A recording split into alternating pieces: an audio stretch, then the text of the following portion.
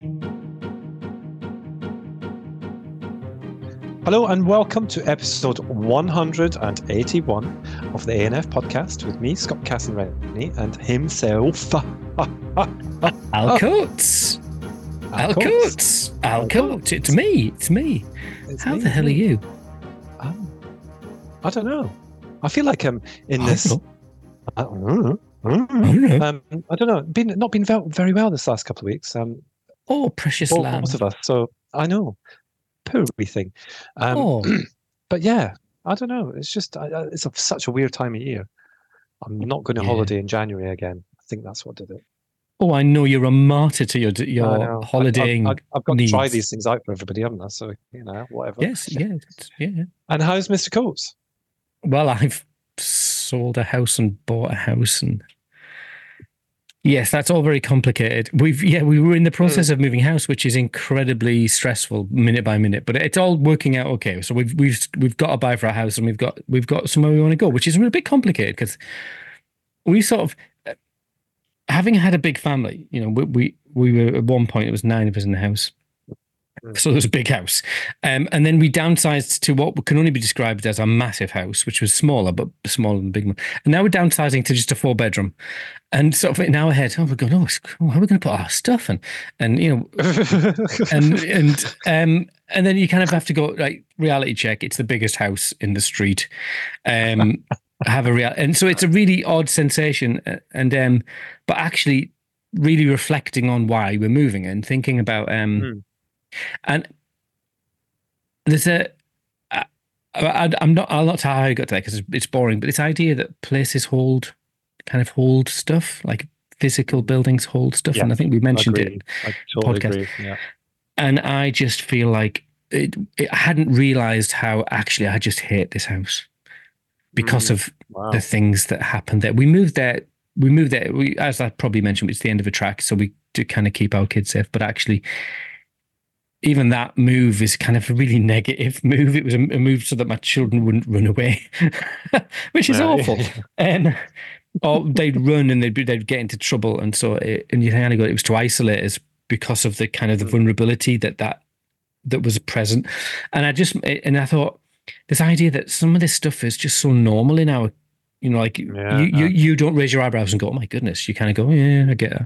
And I think some of this stuff, it puts us so outside of the normal, and it's sort of linked into a bit of the whole stuff around, we were talking about therapy, parenting, which was a massively listened to podcast, really interesting feedback and stuff people have been giving. And so it really made me think about, so this is like a Ronnie Corbett story, isn't it? I started one place and I've gone to somewhere else. And so it just made me realize that this moment when we made the decision to move, actually, I felt like there's lots of stuff around this house that is I'm really happy to leave behind because we're not there anymore. We're not in that place, and we need a different house for a different purpose now. So it's a big deal. It's quite emotive and quite. It feels like a real moment that we're moving out of that phase of our lives where our lives were consumed with the needs of our children. Yeah. So that's quite a good thing. Yeah, but that's parenting, is it not? I mean, you do what you need to do at the time for the reasons that you need to do it. Absolutely, absolutely, yeah. We're living in a 5-bedroom house. For what reason? Oh, because we've got 3 boys and there's a spare room just in case. Like we don't need a 5-bedroom house. House got 5 bedrooms. It has. Just you talk amongst yourself, and I'm just going to have a think about that. Actually, I can't think of 5 bedrooms. There's a room that you didn't see because it was full of junk when you visited. Because it was full of the child you don't talk about. Yeah, we'd actually plasterboarded over the door so you couldn't see it. It's not a trace. But no, and it's right, and I think that I think I've talked about the house that we sold in the UK before we moved to Ireland, and Tris feels very much that house just held the trauma of some of the experiences that we'd had with the boys, and to leave it was a massive relief. And we moved because we wanted to move on to different things, not because not for the same reason you're moving for, but when it's right, isn't it? Another thing I will say is the amount of crap that we traipse around with us I mean, emotionally, physically, no, just psychologically, the things that we have that we just don't need. I mean, we're not, oh, well, you know this, we're paying for storage on crap, you know. are you paying? Oh, yeah, I Yes, didn't we know you're are. paying for. Yeah, Oh, I crikey, mean, that's awful. we're here 2.5 years. We're in this house 2.5 years, and we're still paying for storage for crap that we've not used. So why are What we do you? paying? You know? Why don't you just default on it, and it can become an episode of Storage Wars and what they find in your Oh my God, things? they would find they would find so much rubbish in there. It'd be almost Well, actually, worth defaulting to put the vain well, hope that I it got mean, on the telly. what was interesting, I did put on. I checked in on Facebook a couple of months ago because we had to go down because they'd when we first took out the storage unit, it was really cheap, and they've just kept on putting the price up because it was a special offer or whatever. And Tris went, "Nope, I'm refusing. I'm refusing to pay." Blah blah blah. And I was like, "Okay, so let's go and get rid of it." And we've got a spare room at the office, so we stuck it in the office for now. But of course, we couldn't get it all out in one day because there was so much stuff. So we spoke to the guy, and he said, "Yeah, you can have a smaller unit, and this is how much it is, and it's the same price as what we were paying for the bigger unit all that time ago." So some of the stuff is there, some stuff is there. But when I was going through it, I was like, "Why have we?" Like, Fraser doesn't live with us. He hasn't lived with us for 3 years now. Mm-hmm. He doesn't have the space for his stuff, but there's pairs of his shoes, there's clothes that he's never going to be able to fit into again, never mind where. Just chuck them. So we've been paying for all this. And I think the difference with Ireland is that we don't have free access to refuse tips. We have to pay. So yes. That we have to pay just for a burn refuse it. collection. Sorry, that's terrible. It's tempting. Well, he's visiting tomorrow, so he might be coming back with a few boxes. No, he won't be because he doesn't have the room. But yeah, but I do find that the amount of crap that we carry around with us. I mean, I'm just looking up here. I've got wine racks there that we bought from IKEA and 2 cutlery racks that I've had on Facebook Marketplace for 2.5 years, and they're still sitting there waiting to be sold. I mean, why? Why am I doing this to myself? It's peculiar, isn't it? I don't know. Yeah, I don't know. I'm just intrigued by that. So I think, I mean, to be absolutely frank, the Paul and I nearly came to like divorce over a small wooden stool today, just over whether it was staying or going, and it became somewhat fraught. And a long text was sent by her to me, and I thought, and it's now on the fire tonight. Yeah, she will be literally. They'll be chopping wood when I get home. They'll be kindling. Oh, gotcha. So that's really complicated. But what we are conscious of is the last time we moved, we were moving with the girls.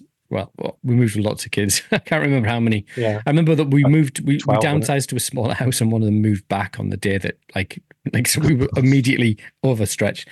But I remember it being really complicated with the kids because they were sort of let me think, it was 8 years ago, so let me do the maths. It was like they were like 11, 10, and 6, 5, and it was just chaos. It was just, I mean, I'll tell you this story, and it feels like a humble brag. This is like the Adoption and Fostering podcast. We just tell anecdotes from our lives, and you know that infamously and almost and discreetly and hidden from general population is that in 2000 we were on the adoption documentary. We got just the weeks before we moved. Someone came back to us and went, "Do you fancy doing a recap?" Oh, and we went, "Oh yeah, that'd be a right laugh." And so the day we were moving, they were filming us again. So it was just another crazy day. But they'd filmed us moving into that house, and they filmed us leaving. It was just, right. And so there's a real sense of serendipity about it all. So yeah. Did that ever air? No, it went to the whoever the schedulers, and they said, "Oh no, these people are idiots. Let's leave it." Like they should have realised that when they did the first documentary. Yeah, absolutely. And that's really interesting because I knew you when you moved into that house. Only within like the first year of us knowing each other. Yeah, 2015. And I remember, I do remember you moving in there. So, and I've been there quite a few times. I've been there since Aneurysm Gate. So I mean, I know you live there. I visit. I'm going to miss visiting because it was such a, to me, it was a nice place to visit. But, I get that sometimes. Don't worry. Don't worry. There's loads going on, isn't there? So. Yeah. So that's what's going on in my house. So that was a bit of a side swipe there of all the I think moving house is stressful, regardless of whether it's for the good, for the better good or not. And I know that you're not going to have as many people living with you as what you do at the minute. Well, that's really interesting. That is maybe where we can hoop back into the adoption. This idea of actually setting out our boundaries for our kids, our young adult kids, and going. Yeah. And this is maybe as controversial as it kind of saying, "I love you dearly." This is a bit NVR. It's a bit of this is a line now. You are now an adult, and there is no room for you here anymore. Which is feels a bit weird. Yeah, and it's not. It doesn't come natural to think. I don't think it's it's something that any parent. It doesn't come naturally to, but there does come a point where you have to say, actually, do you know what? For you've got a massive house. I can't imagine what it's like to keep that clean. And neither of you are getting older, younger even, not older. You are getting older. You're not getting any younger. It's hard. It's damned hard. Even the practical side of it, not just the kind of financial and emotional. Well, it's about, I don't know. It's made me think about helicopter parenting and how at what point you said at the beginning, you said as parents the door is always open. The door is that's part of the deal from day one. The door will always be open. But with complicated children, is there a moment where you go, actually, no, it's a stable door and only the top's open. The terms are different. If we're using the door metaphor, but I think that is really difficult because our children, those vulnerabilities don't magically switch off. I think sometimes they do ease the way out as the children get older. But I think for us, it's about a real clarity of. Well, this is really interesting because I've been thinking about this. Is we are. Some of the habits that we've got into as parents, I think, and therapeutic parenting, I think this is one of the dangers, is that some of the habits we've got into, which is high levels of involvement in our children's lives in ways that is slightly unusual, and a level of supervision and monitoring of our children's lives. So I'm being careful what I say, is probably really intensive through certain periods of their childhood. And then there comes a moment where that is not sustainable and it's not appropriate. But that is a really hard habit to break, especially when the stakes feel so much higher. Because for me as a 22-year-old, and probably like you, is that our parents went, it'll be fine. Yeah. He knows what, Don't come back. That's what. No, I wasn't told that. Yeah. That might as well have been the message. Darken this door again.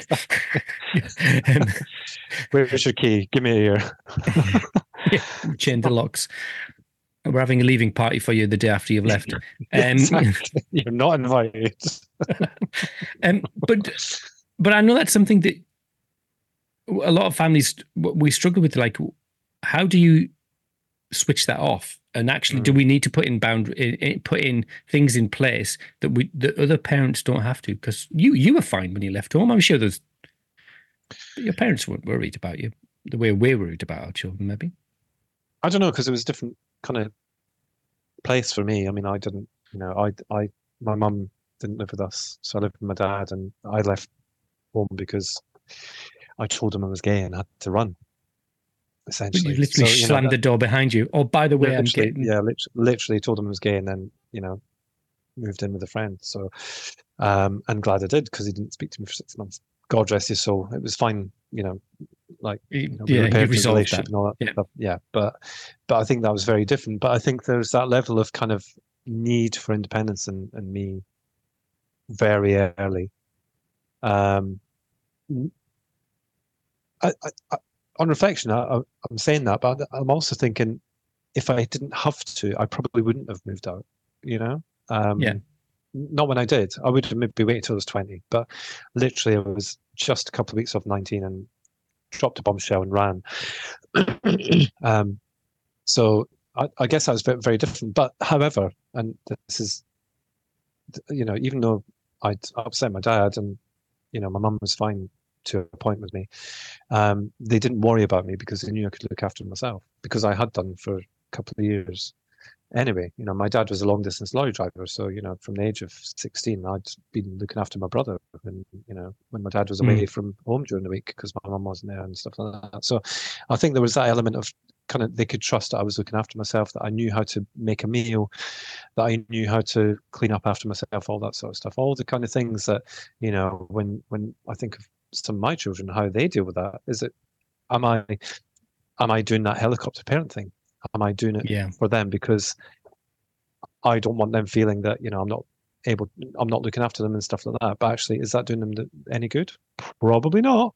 However, there's also conditions in there that, mean that they can't do that sort of stuff for themselves, like ADHD and all that sort of stuff. So it's very complex, that part. However, I think for us, until they reach a certain age, I think 25 is ample time. I'm not going to lie, in terms of, them at least being able to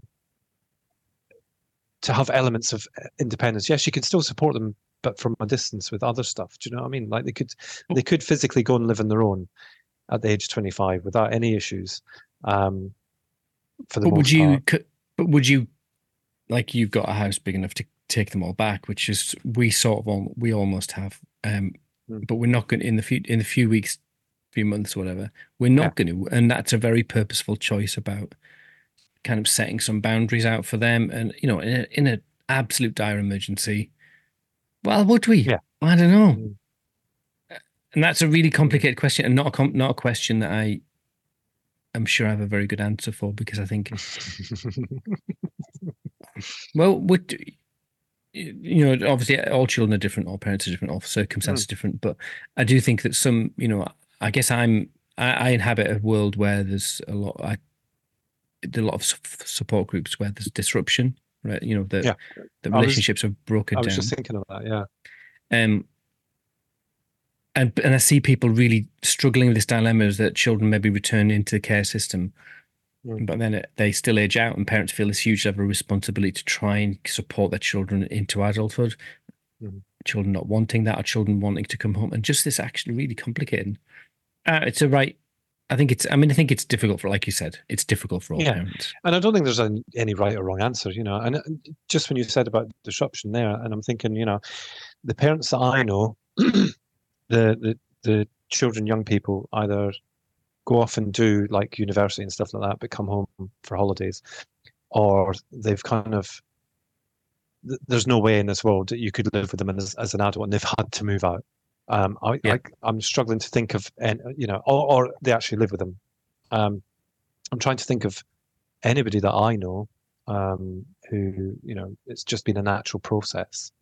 I'm sure they exist. I'm positive. In fact, if they do, dear listener, then, write in, tell us, come and talk to us about it, because it'd be a really interesting conversation to see how that's been managed, and, all that sort of stuff. But, I can't genuinely think of anybody in the time, and all the people that I know through adoption, that it's not either been some form of disruption to living together, or them kind of going to either private school or university or something like that, or they just live, and that's it. And Fraser, our oldest, he moved out, he came back, he moved out. I think he came back again, and he moved out again, and hopefully this time he'll come back. He's got a baby, hopefully that's that's his life now. And having a child and someone who's committed to, hopefully that has an impact. And I know it's been the same for you guys, with your grandparents now, 3, and it's it's very exciting. It is exciting, but it's also, like, for us, it's also very, I think there's always lots of doubts about various things for their children, and I think if we were to vocalize them, we'd be seen as being the big bad wolf, because we're thinking things that we shouldn't be thinking. But I think that's just our nature, because we're worried, we're concerned. There's now another generation to be concerned about, and I think that's that's a natural thing to be like. It doesn't mean to say that we're going to share it on a podcast, but I'm just saying that I think that you do tend to have these kind of feelings and these thoughts of what if, because you care. We care. We care about our children, we care about their partners, we care about the grandchild. And that's just the way that's just a normal process of being a parent, I think, and a grandparent. So excellent. I have a little. I want to. You'll never guess what I've been doing I over my dread to think. evenings. So on I the don't know. internet. I don't know what you do. I give up trying to keep track of you anymore. So I've been scouring the world to find out how, literally, scouring, looking at adoption support and thinking. I know that sounds like a really obvious thing. It feels like a fundamental thing to what we do as a podcast and conversation to have. But actually looking for what does good adoption support look like in different countries. Really struggling to find that out, actually. Be surprised. But yeah, Oh. really interesting. So, but the reason, there's a couple of reasons why that I've been thinking that. And one is something that I'm applying for, which I'll keep that off the podcast until we get a bit further down the line with that application. The second thing is I got an email, Scott, of some very important people, Coram Bath. And John Simmons is retiring. Well, happens. What do you mean? Well, there's the day of his retirement, they're having a bit of a party for him, which is very exciting. So I got an invitation to that, which I was quite pleased about. Don't. Oh, yeah. Again, Scott's in Ireland, so doesn't get invited to these sorts of things. Well, you chose to move to a different country. Considering the amount of work that I've done for Coram. Anyway, on you go. Crack on, love. Crack. And I got asked to be. They said, "Oh, would you fancy speaking at? We're doing an event in the afternoon. Would you fancy speaking at it?" And I thought, well, me. Yeah, I'll speak to it. And it said keynote, and then I looked, and actually, they're asking me to speak for 20 minutes as the keynote on adoption support. Oh, really? Oh, and I thought to myself, what the hell? What the hell do you say about adoption support? Because in the light of that, today I had an email, right? And I had an email. This is the reality of adoption support for someone, and I'll be discreet, and I'm not going to kind of breach any confidentiality. So I did an email: family with a child with violent aggressive behaviour, adopted child, police involvement, school, frantic, a whole raft of complicated. You know that story, right? Family at crisis. Crisis for a child, crisis for adults. I saw that I get an email, and my first thing is like, oh, crikey. Right, let me find out. So I said, so what? Have they got a social worker? A post-adoption support worker? And the answer comes back, goes, no, they're on a waiting list to get post-adoption support. And I'm genuinely speechless that they're actually on a waiting list to see a social worker. If they were saying, an assessment for the ASF, I go, well, kind of. Yeah. But actually, I just think, my goodness, are we? Is that a thing now? Is it a waiting list? I don't know. For adoption support social worker? I was gobsmacked. Wow. I mean, wow. Yeah. Wow. But you kind of go, wow, we signed up. Do you think that there's an element? I'm saying wow because I can't believe this has become a thing where you actually have to go into a waiting list for an adoption support social worker. I could understand a waiting list to have your heart surgery, maybe, but not. No, actually, that's a wrong example to use. I don't know. For a referral for something, like an assessment, medical, a formal assessment, but to actually get someone to ring you back and say, how the hell are you? You go, crikey. Jeez Louise. And it just made me... I should have trained as a social worker. No, damn, missed that out. Well, it just made me really think about this. I mean, that it's you can't tar the whole system with that brush. No, I'm sure that's not every agency. No, yeah. But surely... Yeah, but I'm sort of like, I'm quite speechless about the whole thing, really, because I think I can't. Oh, yeah. I mean, I am as well. And, I can say this because I have no affiliation with any agency in the UK anymore, clearly. Absolutely. Cormac, thank you very much for not inviting me to John Simmons' retirement too. I'll take a selfie with John for you. Anyway, but the whole point of RAAs was to support families. That ultimately that was the aim of RAAs, was to be able to provide more support for families. Yeah, and we're now in a position where we've got waiting lists for families to access adoption support for social worker. You could not make this SH1T up. Yes, you really couldn't. No, so if you're the head of a RAA and you want to get in touch, I'll tell you if it's yours. It's not even email slightly us at funny. the anfpodcast@gmail.com. Podcast, yeah. And or if it's your, yeah. And if it's your ARA, I'd be really interested if people, we really appreciate getting correspondence from people. And we don't use it all for the podcast. Let's be honest. We might no. We might pick themes out from it, but we don't. We will never. Yeah. We would never bite the hand that feeds us, in terms of, No. I mean, because a lot of agencies do use our podcast as a reference point. So I wouldn't want to be upsetting any agency, but if it's a thing and it's becoming a thing, then we can talk about it and get. Well, I'll give you a good example. So last year, someone did get in touch with us and sort of told us something about an RA, and we contacted the RA, didn't we? Mm-hmm. And you contacted them because you're much more diplomatic than what I is. You just said, "Oi, what's going on?" What the hell? But I just think, crikey, it feels really. There's this constant move, this sort of like feeling of like, oh, we're getting better, and you go, well, maybe for some people it is getting better, but for some that's not. It's just pretty bleak, that, wasn't it? It's made me really think. I live in a country where there's no adoption support. Really, I mean, there's things that go on, but there's no. I mean, don't get me wrong. And we did an interview with Andrew from Bernardo's in the summer. Bernardo's Island, that is, and they're generally the people that you go to if you're looking for adoption support, and they do a number of things, but it's very different because most of the adoptions in Ireland are from different countries. It's international adoptions, so it's very different. But I do feel like this is, for a country that is, most of the children come from the care system, essentially, that it's not set up for that. And I don't want to be all, oh, look at us, we're in Europe and but it does feel like it's yet another thing that's just happening in the UK right now that's just like, Well,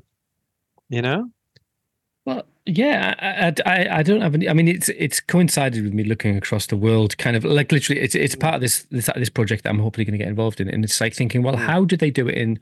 Because not every country does adoption. So how do they do it in Canada? How do they do it in the US? How do they do it in Australia, which is probably the four main countries? Yeah.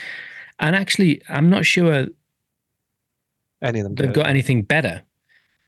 Yeah. In a system where you have to pay for your own adoption support, you go, God, that's pretty bleak, isn't it? And so it is really making me think about how we do that. And then, and hopefully, well, I don't know, are people looking at it still? I don't know. It just feels, it sounds like a real downer, doesn't it, to talk about this? But this is the reality of people's lives. They're wanting help and they can't get it. That's just dire.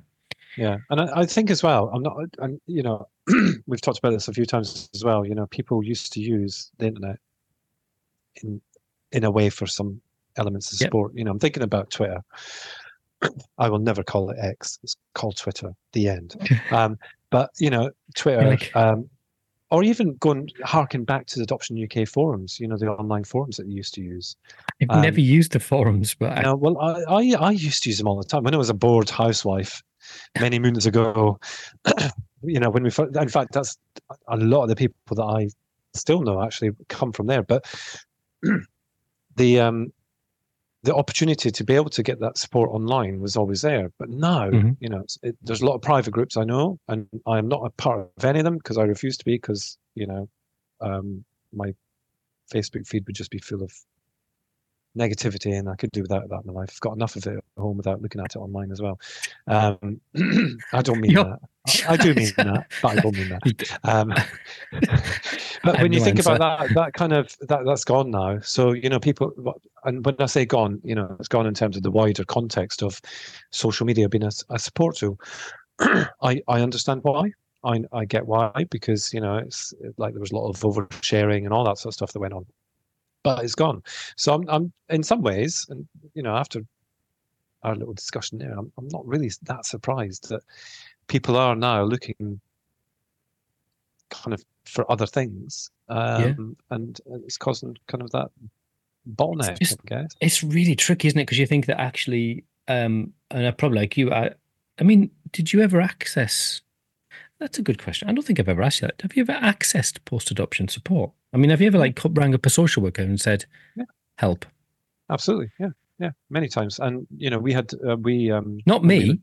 no, not you. Oh, I'd never ask you for any help. That's for certain. Jeez. How desperate would you have to be? I've just had a flush there thinking about that. Oh my God. Hiya. Yeah. Do you want me to come to a meeting with you? I mean, you probably helped me out personally, but not family wise. Do you know what I mean? I know. You know that because And I've shared, likewise.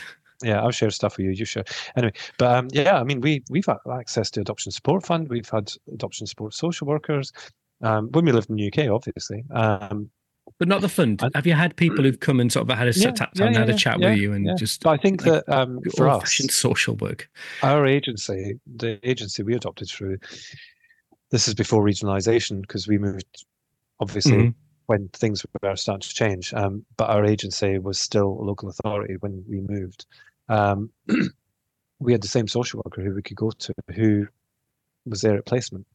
So, it was kind of, they were a unitary authority. So, city council rather than a county council. So the team was a little bit smaller, but actually they did everything. But I think that, when I look back, in fact, I'm still in contact with them all. I think because we don't use them anymore, we're now Facebook friends and stuff. I don't approach them for anything, I don't cross that line because they're now my friends.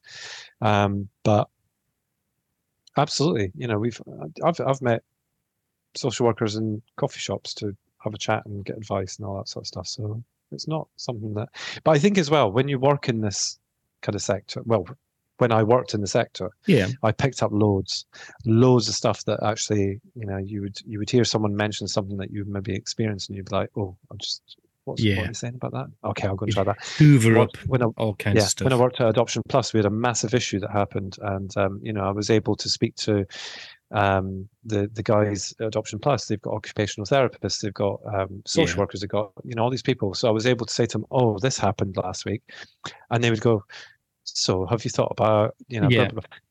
There was no directive. There was nobody saying do this, do that, do the next thing. It was just have you thought about it? Have you because they respected me as a parent. And they're professionals, and I think that's what you need, isn't it? Exactly, yeah. That was what I was thinking as you were talking. I was thinking that's what people want. They want to sit down with a cup of coffee with someone who's going to go, "Are you all right?" And have you thought about this? Have you thought about that? And just like pulling out strengths, are you doing okay? And do you know, it's funny because you've just made me think. Obviously, FASD Ireland, we've got our hub that people can ring into for advice. Nice segue, Scott. Nice segue. No, but it's available in Northern Ireland and Ireland. Different numbers. We'll put them in the show notes. But there is something about them just being able to ring up, right? And the world is on their shoulders when they ring up, and it genuinely is, and I know it is. But by the time we've finished that conversation, we've got a couple of action points. Some for me, some for them. But they feel lighter because they've shared it. Because they recognize that actually they're not alone. Perhaps some of the stuff is not something that they can solve overnight, and it's something that they're going to have to work on or whatever. But actually, just by sharing it, sometimes that is the biggest thing. And I think that comes down to there's an element of peer support in there, isn't there? I know that we're both massive advocates of that. But I think that it's just it's having access to something like that, and any adopters who listen who are on a waiting list or struggling or something like that, look at peer support in your area or nationally. There's a number of organisations. I was thinking, do Adoption UK still run groups? I think I think they're actually expanding again because I saw they're recruiting for somebody else to work with friend of the show, Claire Tyler, or Glitter Nails, as she was known on Twitter. Exactly. We'll soon find out if she still listens because she'll be messaging and going, "Oh." But yeah, I think that they still do some stuff, but I think it has changed in terms of what they provide. I don't think it's quite the same in terms of the support group element. Sit down, have a cup of coffee, blah blah blah, like it used to be. I think it's it's a little bit more structured and perhaps organised than it used to be. But at the same time, maybe the cup of coffee thing is still needed for some parents. There's I mean, I'm doing some support groups at the moment. I do one for a different country, some men in a different country. I've told you that. And then I've also do a group for parents of children with violent aggressive behavior, which is not adoption exclusive, but actually it's support around that. And that's a mixed group of all kinds of people, anyone who's got that issue. And just that sense of sitting with someone having a cup of tea is just, it's just a damn good start. Old-fashioned friendship, compassion, empathy, listening. And let's be honest, that's how peer support began. Was people just sharing their experiences and getting mutual support from each other. So and there's that niche of that there's sort of a shortcut across some issues that you would if you were talking to your friend or your mother or a family member or whatever, you'd have to explain stuff. Whereas the benefit is that you don't. You can kind of go, my adoption social worker, and they'll go, well, what do they do? You don't have to explain all that that shizzle. I am. Shizzle. It's a social work phrase. I learned that at university. Shit to anybody else that's wondering what shizzle means. It does not mean that. It does. It's a nice. That's like a bit jazzy, jazzy Jeff. I am aware that shall we just do some parish notices and call that a day? Oh, go on then. See. This is what bugs me about you. We have a nice old blether and you go, oh, this is getting too long now for me. I'm getting bored now. My ADHD is kicking in and I need to go. I don't have ADHD. I so do not have ADHD. Oh, have you ever been assessed for it? Just asking for a friend. That's so rude. I so do not have ADHD. I've got it's like you look down a list of kind of symptoms things or that you've got, that's not one of them. That is not. I do not have ADHD. There's other things on the list. Honestly, I'm the most normal person I know. I'm like that's what somebody with a condition says normally. Yeah. Honestly, I'm so totally normal. I am. Oh yeah. Okay. I'm an enthusiast. That's what I am. You are. Yes. I am enthusiastic about what I do, and yes, you are. Part of the reason to move, I shouldn't tell you this, a part of the reason to move is because I need to spend less time fiddling on keeping the house running, so I can spend more time tormenting you. Tormenting me, yeah. I was going to say, I'm going to speak to who's your Wi-Fi provider in this new house. I just need to have a word with them to make sure that it doesn't go on for about 8 weeks.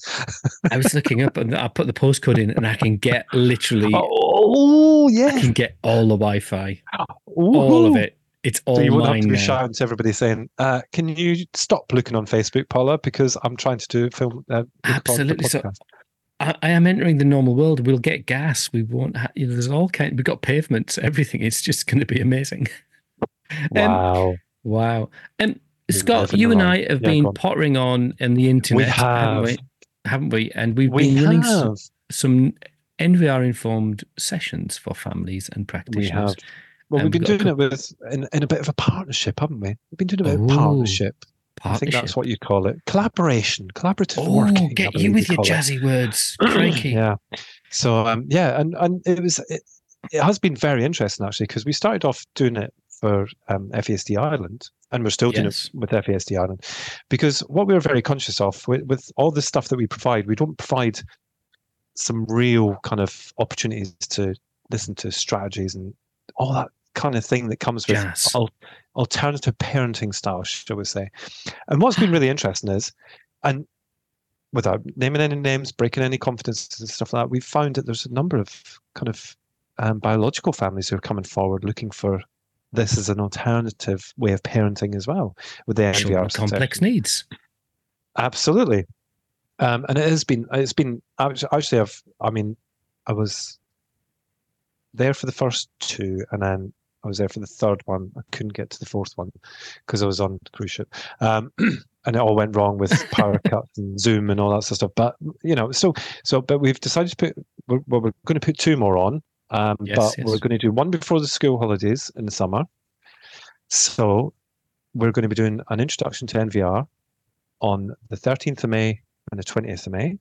Yeah. So it's a two sessions. It's like an infomercial, isn't it? It's like this is what real podcasters do. I feel like it's like people want to access this stuff, so let them let them know about it. Let them I'm have very it keen about that. Yeah. So it's in two the morning. sessions. 13th of May and 20th of May, 9:30 to 12:30. So it's broken over two sessions because it's not massive homework. It's just self-reflection, I think. Would that be the right phrase? Oh my goodness, Scott! Yeah, I'm on fire tonight. You're on fire! Fire, I tell you. Get an extinguisher in there. There's a little bit of self-reflection between day one and day two, but it is. I mean, how many? I've been to 4 or 5 of these now, and every single time I get something new out of it. And I don't know if that's just because there's new people or because, I'm actually listening. I'm listening. But it's well, Al and I are both there. Al does the majority of the work, it has to be said, but I am there as well. So we have a bit of bants, we have a bit of, all this. You're like a trolley dolly, aren't you? Like your tea's coffees anyway. Yeah, is everyone okay? Yeah, and then I'm screaming to the back, going ice, ice. But yeah, so we're doing that, and it's available via FASD Ireland's website. So you can go to fasdireland.ie, people. It's available to everybody. It's just the website is a little bit different. So it's fasdireland.ie/workshops. And if you scroll down to I think it's second from the bottom or the bottom one, it's an introduction to NVR. And you can book your place by clicking the link on there. And what we're hoping to do, because we've now had the 2 sessions, and we're now going to go into our 3rd session, and in September we're going to be having another one. We're going to be creating some peer groups out of those as well, so that we can actually bring everybody together, and we can actually continue on with it. The peer groups will obviously be accessible to everybody, FOC, free of charge, but we genuinely want to offer this as an opportunity for people to kind of come together with their own beings, and look at some different options. And like I say, I get loads out of it every time, and I don't know if it's because I get to spend time with you, because we very rarely get to do that these days. But it is just I do love our mornings together on a Monday. It's nice, isn't it? It's nice, isn't it? Bring your own biscuits. Nice. Yeah, exactly.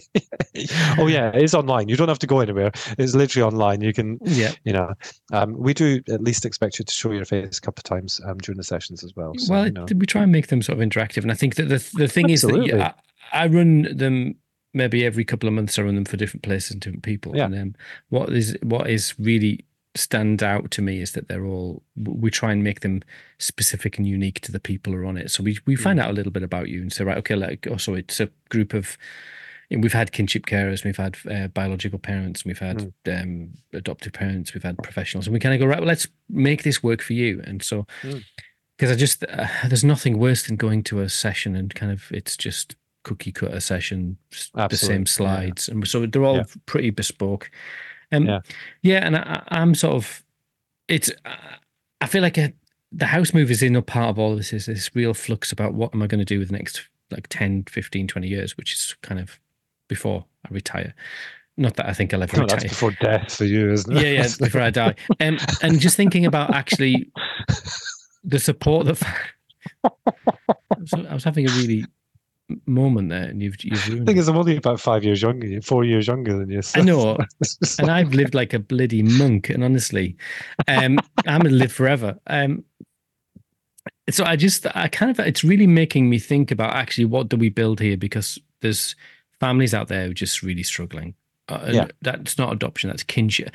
The thing that breaks my heart the most is when I go and I meet kinship families, and the stories are just, I think as adopters we do get a raw deal, but I think there's so many other people get such a raw deal. I agree. That's not to dismiss anyone's experience, but and so how do we build communities and how do we support families? And I think that's just a massive big deal. Absolutely. It's around my head all the time.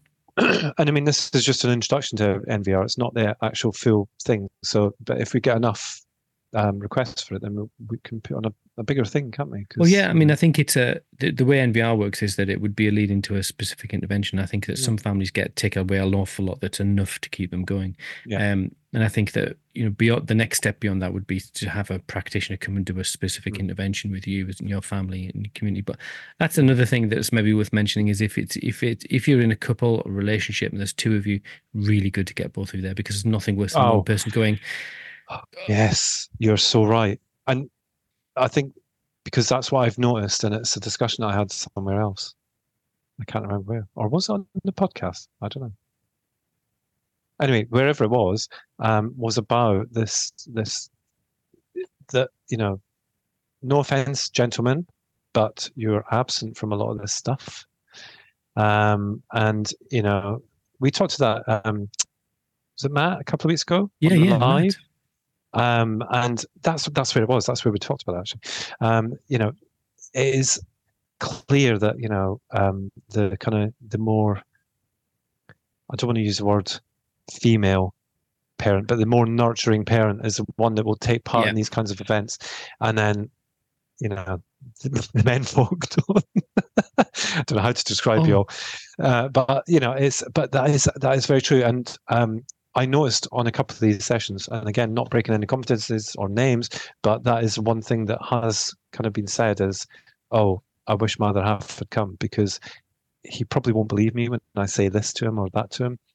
And I think that's quite a clear thing. So if you can, you can both sit at the same computer. There's no issue with that, Well, I think we see it time and time and again. I think you'll see it. And if you engage in forums and you'll hear people talk about their spouses and their partners, and just that there's a friction there that is, it may not be it's not the cause of the problem for sure, but it's certainly not helping. It's not part of the solution either.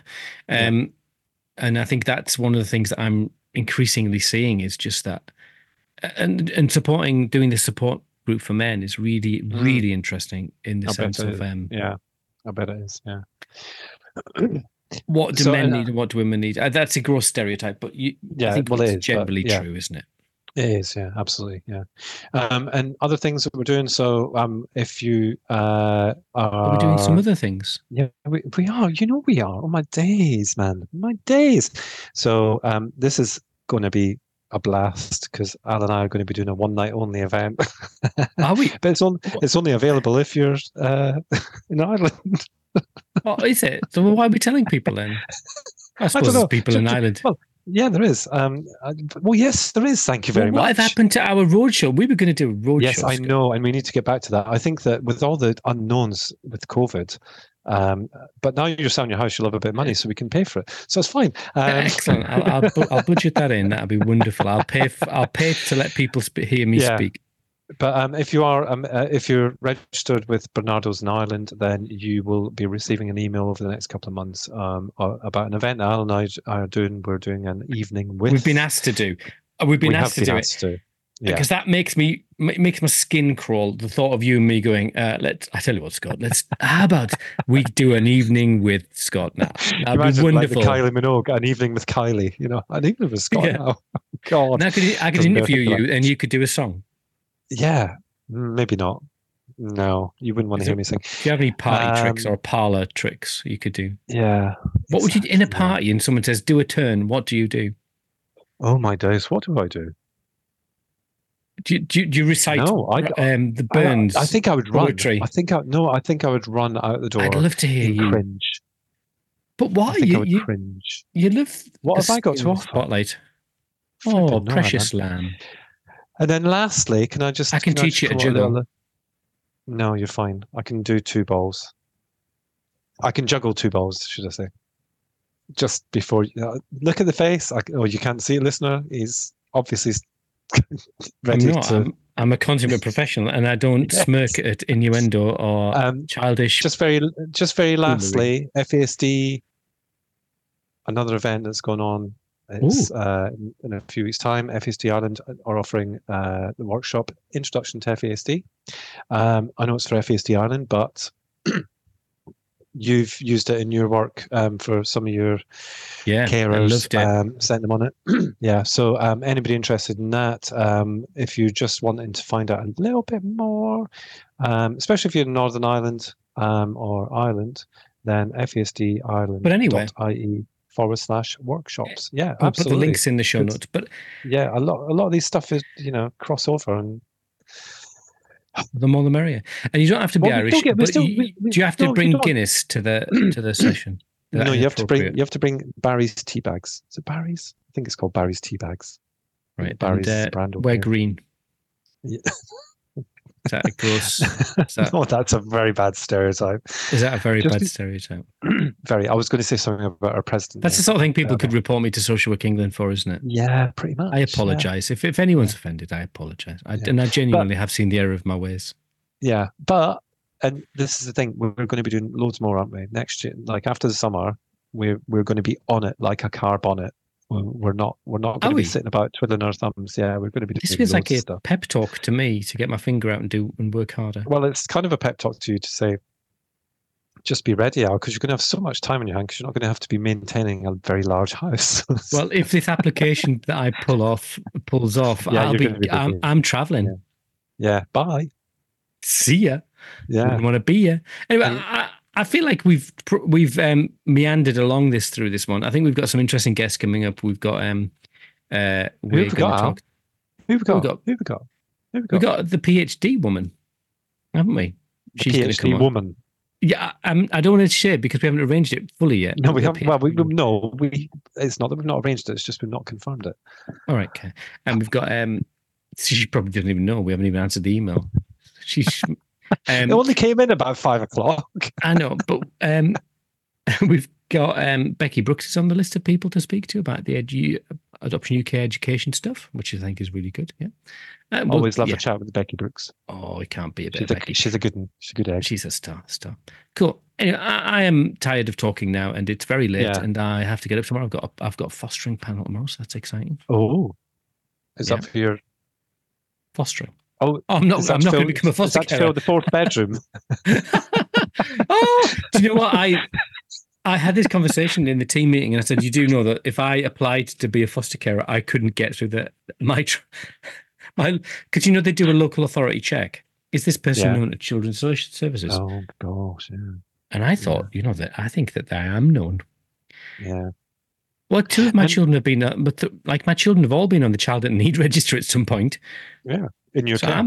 In my care, which is wow, it's like this man wants to foster. I'm not going to foster. We shouldn't joke about it. For anybody who's listening who gets offended at that, apologies. It's not that offended at what? There was any no, just the fact that we're laughing. The fact that two of your children have been on on a register while they've been in your care, but it was clear that Al was cleared of all. What? What are you going to say, Scott? What all exactly? All allegations. The allegation. There was one of it. Yeah. It was all fine. Yeah, absolutely. But that was really good. Yeah. Anyway. And also, you wouldn't be able to present. That's for the After Dark podcast. Yeah, that is. That you wouldn't be able to present an introduction to fostering and be present in the same training. It's true. Yeah. I always find out when we went through Jacob's adoption, they said, right, you need to go to the adoption preparation course, and I was like, but I run it. It's impossible. I can't be in two places at once. Seriously, man. Yeah. That's a difficult sum. Absolutely. Anyway, interesting. Anyway, nice chat, Nell. Yeah, as always, the pleasure was all yours. It was indeed. Excellent. Bon Jovi. Anchovy.